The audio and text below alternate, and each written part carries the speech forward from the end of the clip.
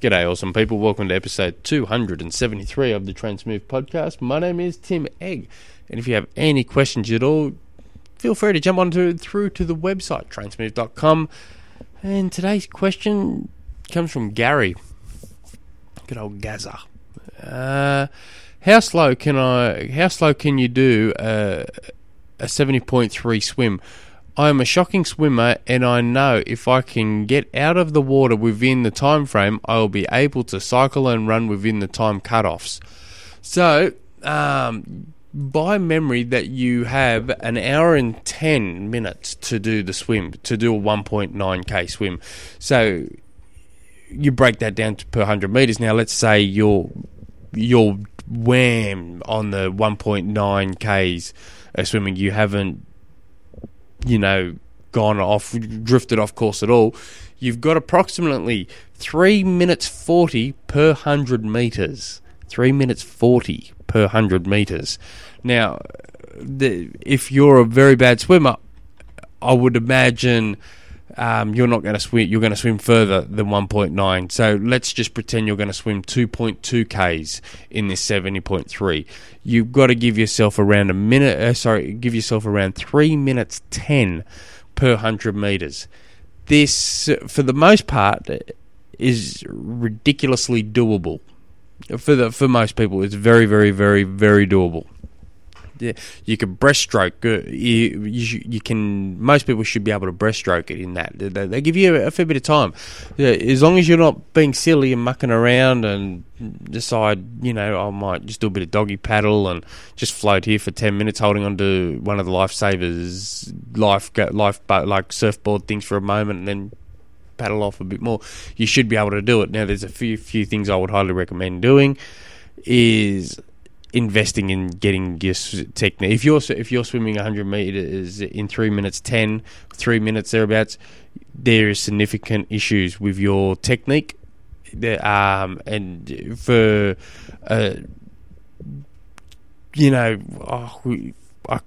let's say you go out and you do six swim lessons over a week, and the one-on-one lessons, they might cost you let's call it $60 a lesson.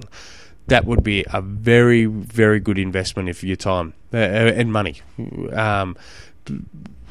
If not, I would recommend watching a hell of a lot of YouTube videos, talking to a lifeguard that knows how to swim. Most of them do. Ask them for some advice. That's free.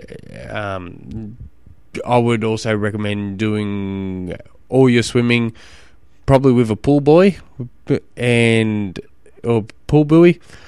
And the race you choose to do it in a wetsuit. At least that way it's going to raise your ass up out of the water and you can swim a little bit more efficiently.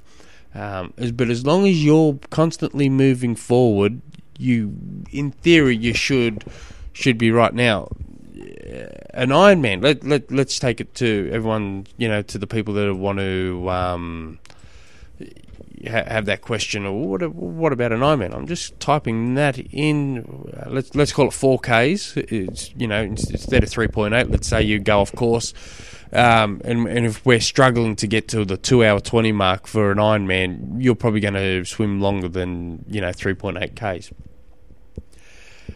3 minutes 30. So again, this should be doable as long as you're putting the miles in training. So if you can go to the pool and let's say you're swimming 3 minutes 30.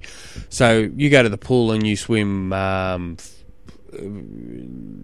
let's say 40 times 100, leaving every 4 minutes. So you're doing whatever you leave, taking off do it for 100 every 4 minutes. Well, that gives you 30 seconds rest. You do that for 40 of them. That gives you 4Ks of swimming. That's going to start pointing you in that right direction.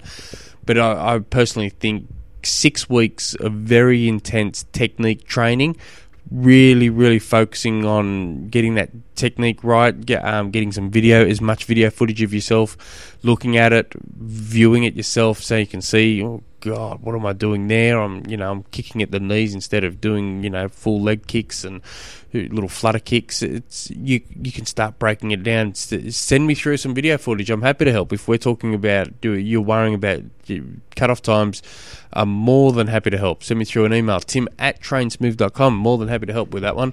So there's just a bit of information there. So once you get your technique good enough, then you start working on speed and strength.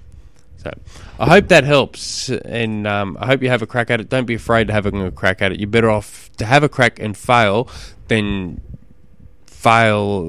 not do it. And just think, man, I should have had a crack at that. Yeah, have a go. You're better off doing it and regretting it. If you guys have any other questions, jump on through to the website, trainsmooth.com. Till next episode. Hooroo.